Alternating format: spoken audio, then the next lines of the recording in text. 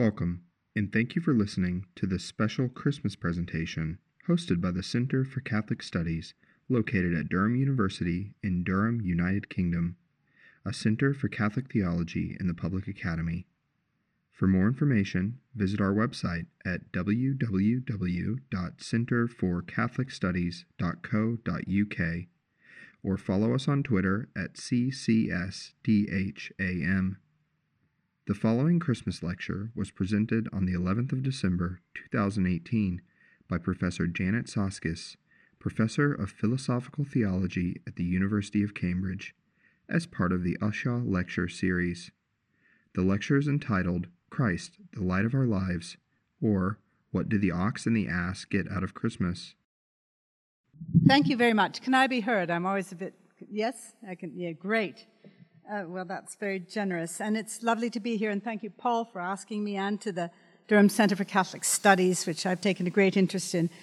First thing I want to say, I really like Christmas. I like everything of the lights, the presents, songs, stories, of course, the food. We've already started.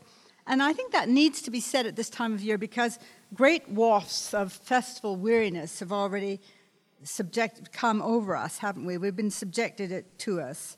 We, most of us, I assume here, are churchgoers, because why would you hike yourself all the way out here to hear a Christmas lecture? And we know that we are in the season of real Advent. But the harbingers of Christmas in our nation, and perhaps globally, seem now to be wholly secular. There's a kind of a fake Advent or a pseudo-Advent about. And like the real Advent, fake Advent has its signs and portents which awaken our joy and expectations. The newest portent of fake Advent is Black Friday, which has swept across the Atlantic on the internet. And so a decree has gone out from Wall Street that all people shall be enrolled to find the best deals for white goods and coffee makers. And so we all obey. And at about the same time, I've noticed, in late November, the first festive season opinion pieces appear in what's called the Quality Dailies. These opinion pieces are, in my experience, resolutely depressing. They tell us how much we will all hate Christmas. The Sunday supplements and various op-eds tell us that Christmas is defined as that time of year when you discover how much you dislike your nearest and dearest and how little you had in common with them anyway. I have a theory that all journalists have a festive piece, a sort of fake Advent piece like this in their bottom drawer, and that somehow, like swallows that fly south for the winter, they bring it out in November as some kind of original take on Christmas. Here's something they think that won't have occurred to them. It's a kind of advanced cold shower of Scroogeism. Well, after 9 or 10 years of reading such dystopic pieces, I'm afraid their power to startle is slightly worn off on me. Although, of course, there is truth in what the journalists say. Although I think I would put the pain of having to have another glass of Prosecco with Aunt V low down on the list compared to the difficulties of the season for those who find themselves alone or recently bereaved, or the alcoholics, or the homeless, or those close to the alcoholics or the homeless, or those suffering in other ways. The barrage of advertising about food and clothes and gifts means a shower of pain and guilt for families or single-parent families who are just struggling to get by. The buy your way to joy spirit that informs Black Friday is a cruel creed for those struggling to make ends meet. And no wonder some people say that we should get rid of Christmas. Well, we've already largely done that. At least Christmas has been cleansed in the public realm of almost all of its religious associations. I think this is now so extensive that we barely notice it. Last year, Marks and Spencer's, who sort of stand out as a purveyor of public rectitude in the commercial square, marketed a festive version of Percy Pig sweets, which are an excellent sweet, I hasten to say, in bags which showed Percy in a Santa Claus hat with the banner heading, Merry Percy Mass. Now, what bright spark in advertising thought it would be a simple thing to cut and paste, to just take Christ out of Christmas and replace it with Percy Pig. I mean, we don't even notice that this is piped festive music, festive songs. I saw on the way coming up here that now Alexa has a Christmas music selection. I'm longing to hear what it might be. Not really, I'm a bit worried. Because I first became conscious of piped festive music when I was spending some months on sabbatical in the United States. And there, immediately after Thanksgiving and Black Friday, festive music was everywhere in public spaces, shopping malls, supermarkets, gas stations, and everywhere it was both Christmassy, but totally without Christ or God. I suspect, and I'm pretty sure, this is because of the separation of church and state in the United States. You can't have distinctly Christian songs played in public places. So merchandisers have loops of this distinctive genre of secular Christmas songs, specific to Christmas itself, but with no mention of stars, mangers, or Bethlehem. Instead, you get a steady stream of Jingle Bells, I'm Dreaming of a White Christmas, I Saw Mummy Kissing Santa Claus, or its slightly more risque cousin, Santa Baby, Hurry Down the Chimney Tonight, as famously sung by Marilyn Monroe. The manger, the star, and the angel are only hinted at in general messages of goodwill, such as, do they know it's Christmas? In Britain, not needing to separate church and state, these festive tunes have been liberally mixed with Advent hymns and carols until that is recently. And here you see my paranoia. Last year, I thought I detected a sinister tendency in Sainsbury's. Festive songs were prominent in their piped music, but the carols, at least those with overtly Christian lyrics, like Once in Royal David City, were played only as instrumentals. Lyrics accompanied the festive songs, like Jingle Bells, but once you got to the religious ones, like Once in Royal David City, it was just an instrumental. Now, I'd like to know about this, and if any of you are on the board of Sainsbury's, perhaps you can tell me. Is this a deliberate self-policing, or do they source their seasonal music loops from the United States? And the clothes shop Next seems to have only secular songs. I mean, perhaps this is all innocent. Perhaps I might say it's not the songs so much as the hectic atmosphere of expectation and longing that's generated by all this seasonal promotion of food and gifts, cosmetics, colognes, that accompanies this time of year. It seems to me to be a parody of this season of the church's year in which we prepare for Christmas, which is, of course, Advent. Advent, historically at least, was a somber season with fastings and limitations on bells and church music. We are looking forward to the coming of Christmas, of course, and the birth of our Savior, but also to the second coming of our Lord. It's the season of now and not yet. And the beloved Advent anthems that we sing are full of this longing and desire, and accompanying them, a sense of pain for what is longed for but not yet fully with us. Things are not what they should be.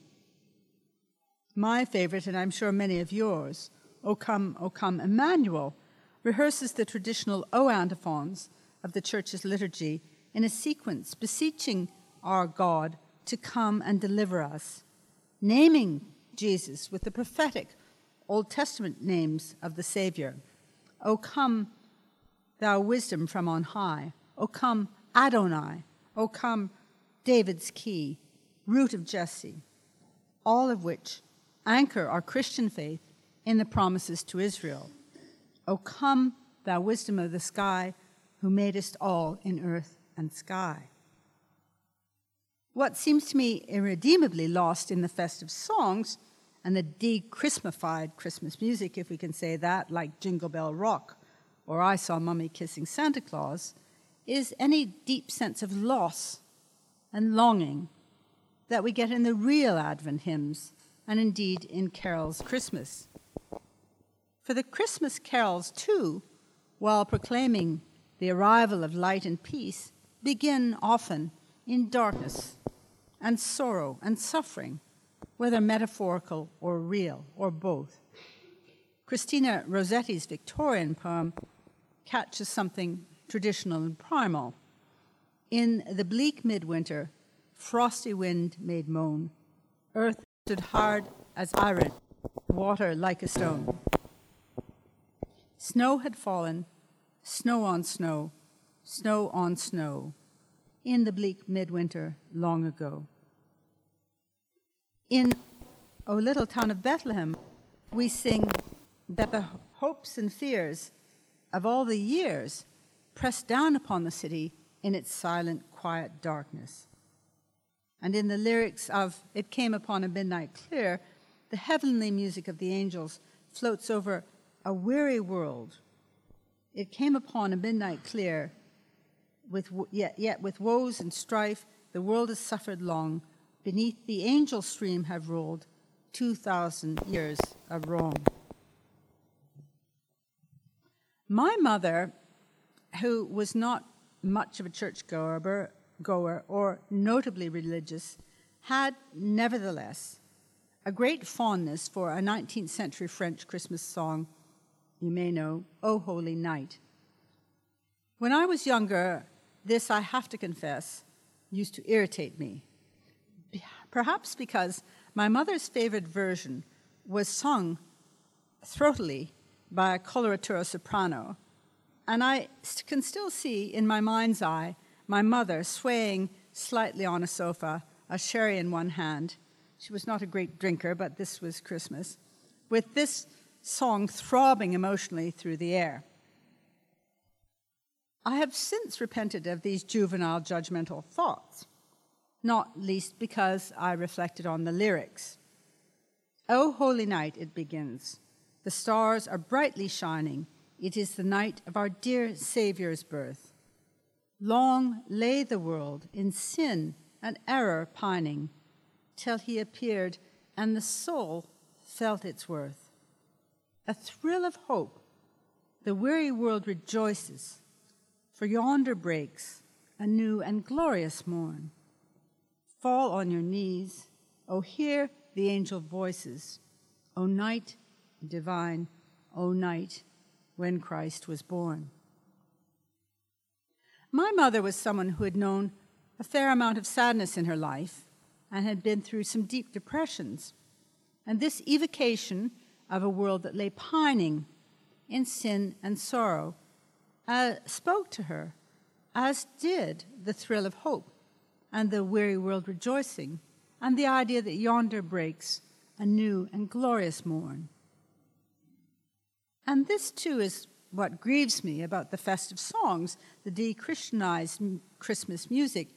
It tries to keep all the merriment, the festivity, but eliminates the sorrow, the discontent, the awareness that our world is not what it should be. Or rather, is it the case that, in a sense, the longing and desire for wholeness remains, but in a commercialized parody? Our longing should now be for Chanel No. 5, or at least a little Christmas pudding. It promises hope, but can offer no real hope. That is, not beyond the Christmas pudding, not for a suffering world.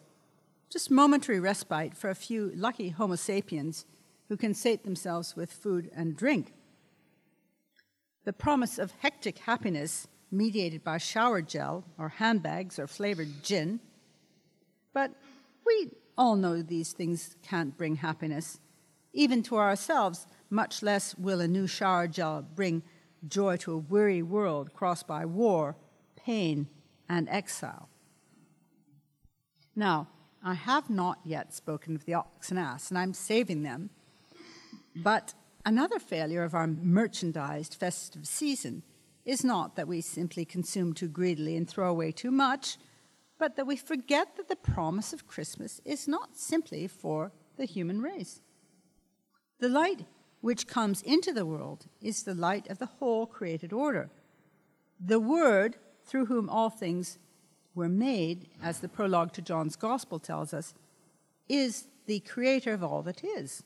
And we see this anticipated already in the collect for the feast of Christ the King, the first Sunday of the church's year, the final Sunday, of the church's year, which reads, Almighty and ever-living God, whose will is to restore all things, in your beloved Son, the King of the universe, grant, we pray, that the whole creation be set free from slavery, to render your majesty service and ceaselessly proclaim your praise.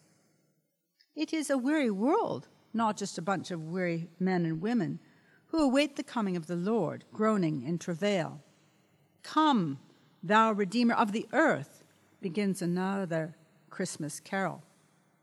And as at the crucifixion, when the earth shook and the sky darkened, as at the crucifixion of the Word made flesh, so at the Nativity, the whole of the created order seems to be affected. We tend to focus on human beings, the shepherds, the Magi, Mary and Joseph. But in the narrative, the stars, the angels, which are also creatures, rejoice at the coming of the Lord.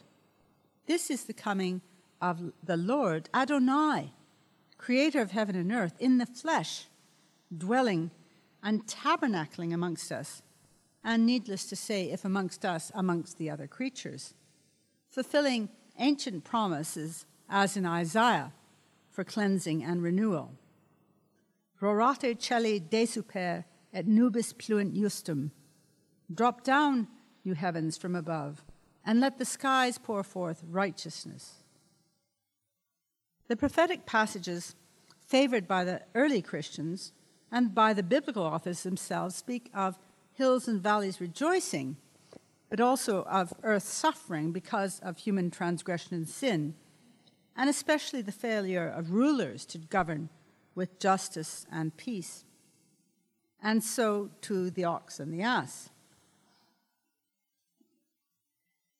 This first slide, which was found by the wonderful people at the center here, is Bernardo Daddi. And here you see, of the 11 creatures clustered around the manger, where the Word is made flesh, and to be laid in swaddling bands, 8 of them are angels, which I remind you are creatures. 2 are animals, the ox and the ass, also creatures, and only one, the Virgin Mary, also a creature, is a human being. The other creatures are venerating just as much as Mary herself. Here is a 15th century Dutch painting, which brings me to the other part of my title, Christ, the Light of Our Lives. Here, the light of the Christ child literally illuminates all around the manger, Mary and the angels especially, but though slightly dimmer, the ox and the ass. But I have to say, they're just as much illuminated as Joseph, who always draws the short straw on this occasion, I'm afraid to say. This is a medieval Armenian painting of 1430. Here, the ox and the ass actually crowd out the angels, which are up above. And I'm not sure who the male figure on the left is. It could be a king. It seems unusual that Joseph would have a sword, but there you go. In the Hebrew Bible, remember, the Redeemer is also the Creator. The one who creates can redeem. It is only the Creator who can redeem. And the Creator is not just the Creator of human beings, but of the whole world, of ox and ass and hills and valleys, stars, sheep. So what about the ox and the ass? Last year I found and bought in an Oxfam shop an eccentric set of creche figures made of plastic, clearly of Eastern European origin, and one that had seen better days. What was striking about this was the absence of the ox and the ass, and the presence instead of a bear, a fox, a rabbit, and a deer with very wonky legs and cross eyes. Nice, I thought, initially, that other animals get a look in, especially as someone hailing from Western Canada, where bears and foxes and rabbits and deer are much more common than oxes and ass. But it reminded me that classically it's not only sometimes, but always, the ox and the ass. There may be the sheep in the hinterland, but it's the ox and the ass at the manger. Famously, St. Francis, whose dates are in the late 12th and early 13th century, was the first person to stage a creche, and St. Bonaventure recalls this event in his life of the saint. It happened in the 3rd year before his death, so 1233, that in order to incite the inhabitants of Grazio to commemorate the nativity of the infant Jesus with great devotion, Francis determined to keep it with all possible solemnity. And lest he should be accused of lightness or novelty, he asked and obtained the permission of the sovereign pontiff. And then he prepared a manger and brought hay and an ox and an ass to the place appointed. He told a friend that he brought the ox and the ass because he wanted it to be just as it was on that first Christmas night. But where did St. Francis get that idea? There's no mention of the ox or the ass in any of the biblical birth narratives. Yet, they are central to the historical Christian representations of the scene. As Pope Benedict notes in his really excellent book on the birth narratives, and if you want to read one good Christmas book, I recommend this, Pope Benedict's book on the birth narratives. There he says, no representation of the crib is complete without the ox and the ass. And the answer to their presence lies in the historical conflation of two texts from the Hebrew Bible, which were read by the early church as prophetic. Isaiah 1:3, where we read, "The ox knows its owner, and the donkey its master's crib." And then, this is probably conflated with the Greek of the Septuagint of Habakkuk. "In the middle of two living things, you will make yourself known. When the years draw near, you will be recognized. When the time comes, you will appear." St. Francis may have been the first to set up a physical crib with live ox and ass, but they were present to the Christian imaginary, I've discovered, long before him. And speaking to various people, even medievalists and art historians, this seems to be, quite a surprising thing. Here is a psalter of the around 1223, certainly produced before Francis made his living creche anyway, the Psalter of King Louis and Blanche of Castile. And you see there in the top, along with a prominent ox and ass, looking in, peering deeply into the manger, a number of jaunty collection, really, of sheep and even a goat eating a tree with the shepherds below. Here is a Byzantine image which antedates Francis by a long time. This is dated to about 980.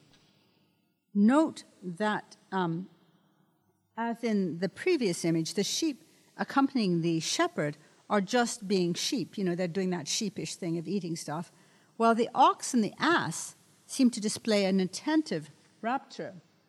They're really engrossed in that child. In fact, if I was that child's mother, I'd be a bit worried. This is even more evident in this ceiling panel. This is an independent panel of the 12th century where there's no human beings whatsoever. No Mary, no Joseph, just the ox and the ass gazing in wonderment at the child. Now, this is an interesting contrast with a lot of the representations of animals in Christian art. The ones that I'm most familiar with are those that come in representations of Moses in the burning bush. Here we have a late and Western image. It's a Dutch one from the mid-15th century, attributed to Dirk Boots. And you see that, on the right you see Moses taking off his shoes, and they're the sheep. They couldn't care less. God, speaking from the burning bush, God here is Christ. This was a standard identification because wherever the word speaks to us, that word is Christ. But the important thing I want to draw your attention to here is the indifference of the animals to any kind of spiritual disclosure. And here, again, a rather late icon of the 16th century from St. Catherine's at Mount Sinai. But similarly, as in most of the icons of the burning bush in the Orthodox tradition. The sheep are entirely indifferent, and that's important because the disclosure was to Moses. There you see, if you're interested, Mary in the middle of the burning bush holding the Christ child in her abdomen, and that's classical Eastern Orthodox understanding that Mary is conflated with the burning bush because she is the one who held the Word made flesh. But this attentiveness of the ox and the ass is remarkable. Here's another early pre-Francis image from a manuscript of the 11th and 12th century. There's no human figures with Mary, not even Joseph, but the ox and the ass. And here you see that they are breathing on the Christ child, and some of the apocryphal Gospels had it that, or legends had it that the animals kept the Christ child warm with their breath. Here's a Venetian manuscript of 1370, where I'm proud to say the child faintly alarmed, as perhaps. But I think the intention here is the ox and the ass are breathing over the Christ child. In any case, they're not just being sheep. They're not just doing what ox and ass normally do. Not that I claim to have great biological knowledge of them, but I don't think they tend to go for babies in this way. Here's a mosaic, an early one, 11th century, in a Greek church, so an Eastern image. It's a very busy scene, but I hope you can see it's rather hard. There you see, right next to the manger, the ox and the ass, just absolutely focused on the child. And this is an English manuscript of about 1300, the ox and the ass, looking into an empty manger. This has the iconography of a tomb. You've probably heard in previous Christmas lectures that often these medieval paintings represent the manger as simultaneously a tomb to catch forward the destiny of the child. Okay, this one is, this is the English altar frontal from about 1325 with a very lively baby. Notice that the light is shining from him, making his swaddling bands transparent. This is the light of the world. And he's playing with a dove. And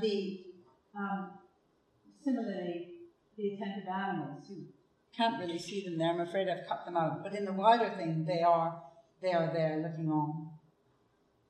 This is Polish from about 1152, again pre-Francis, a bronze and wooden door, which has Mary asleep under a coverlet, as she might be. I'm sorry, it's kind of grubby. But you see up in the upper right, the ox and the ass babysitting while she has a snooze. And this is an even older 11th century manuscript. Do you see how prominent these animals are? Here is an English example from the nave of York Minster, probably from around 1340. And a very early one from the 9th or 10th century, a Gospel of Matthew manuscript, an enamel, possibly from Chartres, and again, rather crudely defined miniature, but the heads of these very attentive animals. This is an even earlier item. We're now at least 500 years before Francis. We've got this is a ivory and silver book frontal, a cover, of about 450 to 500, and the ox and the ass are right at the top.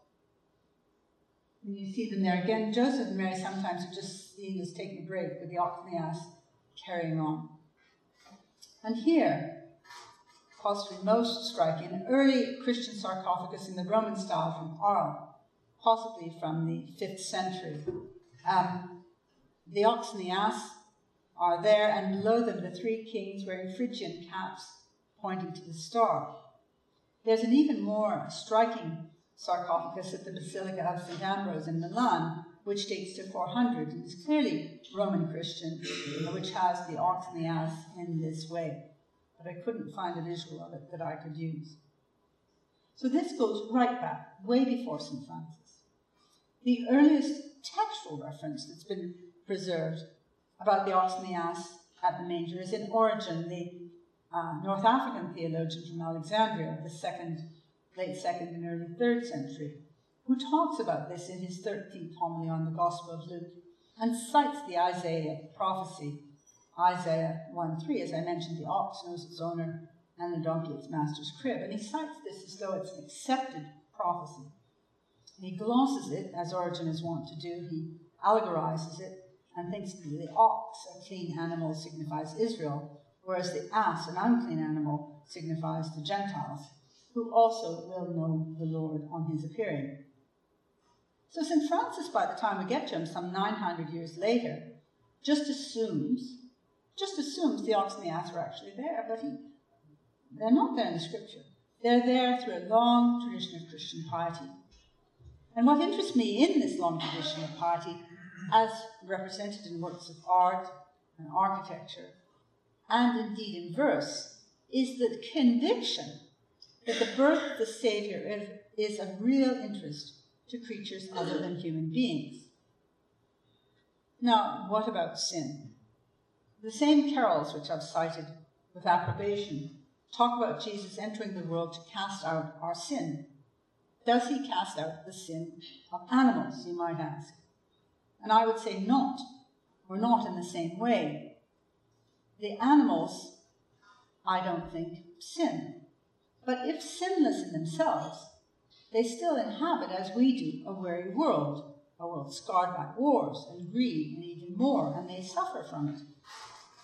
In fact, the blood-curdling imagery of a passage like Isaiah 24, where the prophet speaks of the earth is utterly broken, the world is languishing and withered, the earth is lying polluted under its inhabitants, probably speaks more to this generation than to many of any generation before us. And I think in a curious way, so does the rather unfashionable doctrine of original sin. Now, I wouldn't want to advocate the full Augustinian sexualized version of this doctrine, but we only have to watch one David Attenborough program or one program about plastic in our oceans to be struck how deeply we're all implicated in the disorder affecting our planet. No one is just. No, not one. Who would have thought that wearing a fleece jacket could bring on the devastations of our oceans? I think we all thought we were just happily recycling plastic bottles. The ox and the ass may not sin, but they are certainly, as are all creatures, subjected to the effects of sin and disorder in our world. And the key here, Pope Benedict brings out, is relationship. Man, he says, is a relational being. And if his first fundamental relationship is disturbed, his relationship with God, then nothing else can truly be in order. As he points out, with reference to the healing of the paralytic, who, if you remember, asked for healing but was told, your sins are forgiven, the forgiveness of sins is the primary foundation of all true healing. For us, we may say, and for our weary world. And we can add to Pope Benedict's remarks those of Pope Francis from Laudato Si, his encyclical on our care for our common home. Beginning with reflection on the Trinity, he says that the world is a web of relationship. Creatures tend towards God, and in turn it is proper to every living being to tend towards other things, so that throughout the universe we can find any number of constant and secretly interwoven relationships. And this leads us not only to marvel at the manifold connections existing amongst creatures, but also to discover the key of our own fulfillment. The human person grows more, matures more, and is sanctified more to the extent that he or she enters into relationships, going out from themselves to live in communion with God and with all other creatures. In this way, they make their own Trinitarian dynamism, which God imprinted them with when they were created. These words can speak to us now. We do not know how this world of sin can be righted, but we have no less grounds for hope than did previous generations of Christians. And as Carmody Gray of this university has written, the Christian voice has something to offer completely lacking in the secular animal rights movements. These suggest are prone to a dangerous sentimentality, only identifying with those animals close to us at least fictively, emotionally, but they cannot seriously protest the brutal violence and suffering we see in nature, random, cruel, and full of death. Christians can see the natural suffering of animals as an aspect of this fallenness of this world, their subjection to fertility, as Paul says. But also in his letter to the Colossians, we believe this to be a world where Christ is the firstborn of creation, the one through whom all things were made and through whom things will be made new. This subjection to futility is not how things should be. The God who made and loves all that is and said that it was good is this God, Emmanuel, God with us. And if Christ, the creator and the light of our lives, is so, then per impossibile he must also be the light of the lives of his other beloved creatures. We need hope, not hope for a new hairdryer or digital TV or a staple gun, but hope on a cosmic scale that is at the same time entirely particular and local. Not just anarchic and pointless festivity, but God with us now, where we live and move and try to make a difference in the wounded world. To bring us nearer to home, I'm afraid not Northumberland, but at least Anglo-Saxon from Merseyside. This is a 9th century or mid-10th century ivory. It's a walrus ivory from Merseyside. And you see there Mary lying humbly, exhausted apparently, although without pain, yes, historically, and beneath her watching the child, the ox and the ass. When I was a child, a poorly catechized child of a not very religious West Coast Canadian family, I recall, insofar as I thought about God, having a notion of God and God's relationship to the world rather like the relationship I had with the terrarium we had in my grade school class. This was a desolate plastic box that housed a little sand, some water, a plastic island, a plastic palm tree, and one tiny living but desperate turtle. I could look down into it as I imagined at that time God could look down into the world. Perhaps God could turn the turtle over if it got caught on its back, or drop in a few pellets of turtle food. Now, my picture of God was both too big and too small, or really, it was just completely wrong. My God was more like a giant wizard, a Richard Dawkins God, perhaps. And what needed to happen was a reversal of the picture. The solvent to see God as this immense emperor lording over things remote from the tiny pain, his tiny creatures, comes when we peer quietly at a nativity scene. Perhaps one of those physical, very developed French or Italian set pieces that you see, where you have a miniature world that has water wheels and shepherds and bakers and millers and geese and ponds and chickens and ducks and children, as well as tucked amongst them, almost hidden. You have to look. A manger, a stable, an ox, an ass. We have to look hard to see our God, because our God comes hidden, not singled as special, but hidden in plain sight in the midst of us, to a particular mother and a particular little town. He comes not as an emperor to a palace or a temple, but as a baby helpless in a manger, and attending him his puzzled human parents, full of hope and fear as to how this can be, but also venerating. And also venturing with them, and perhaps without the anxiety of their human counterparts, we see the ox and the ass.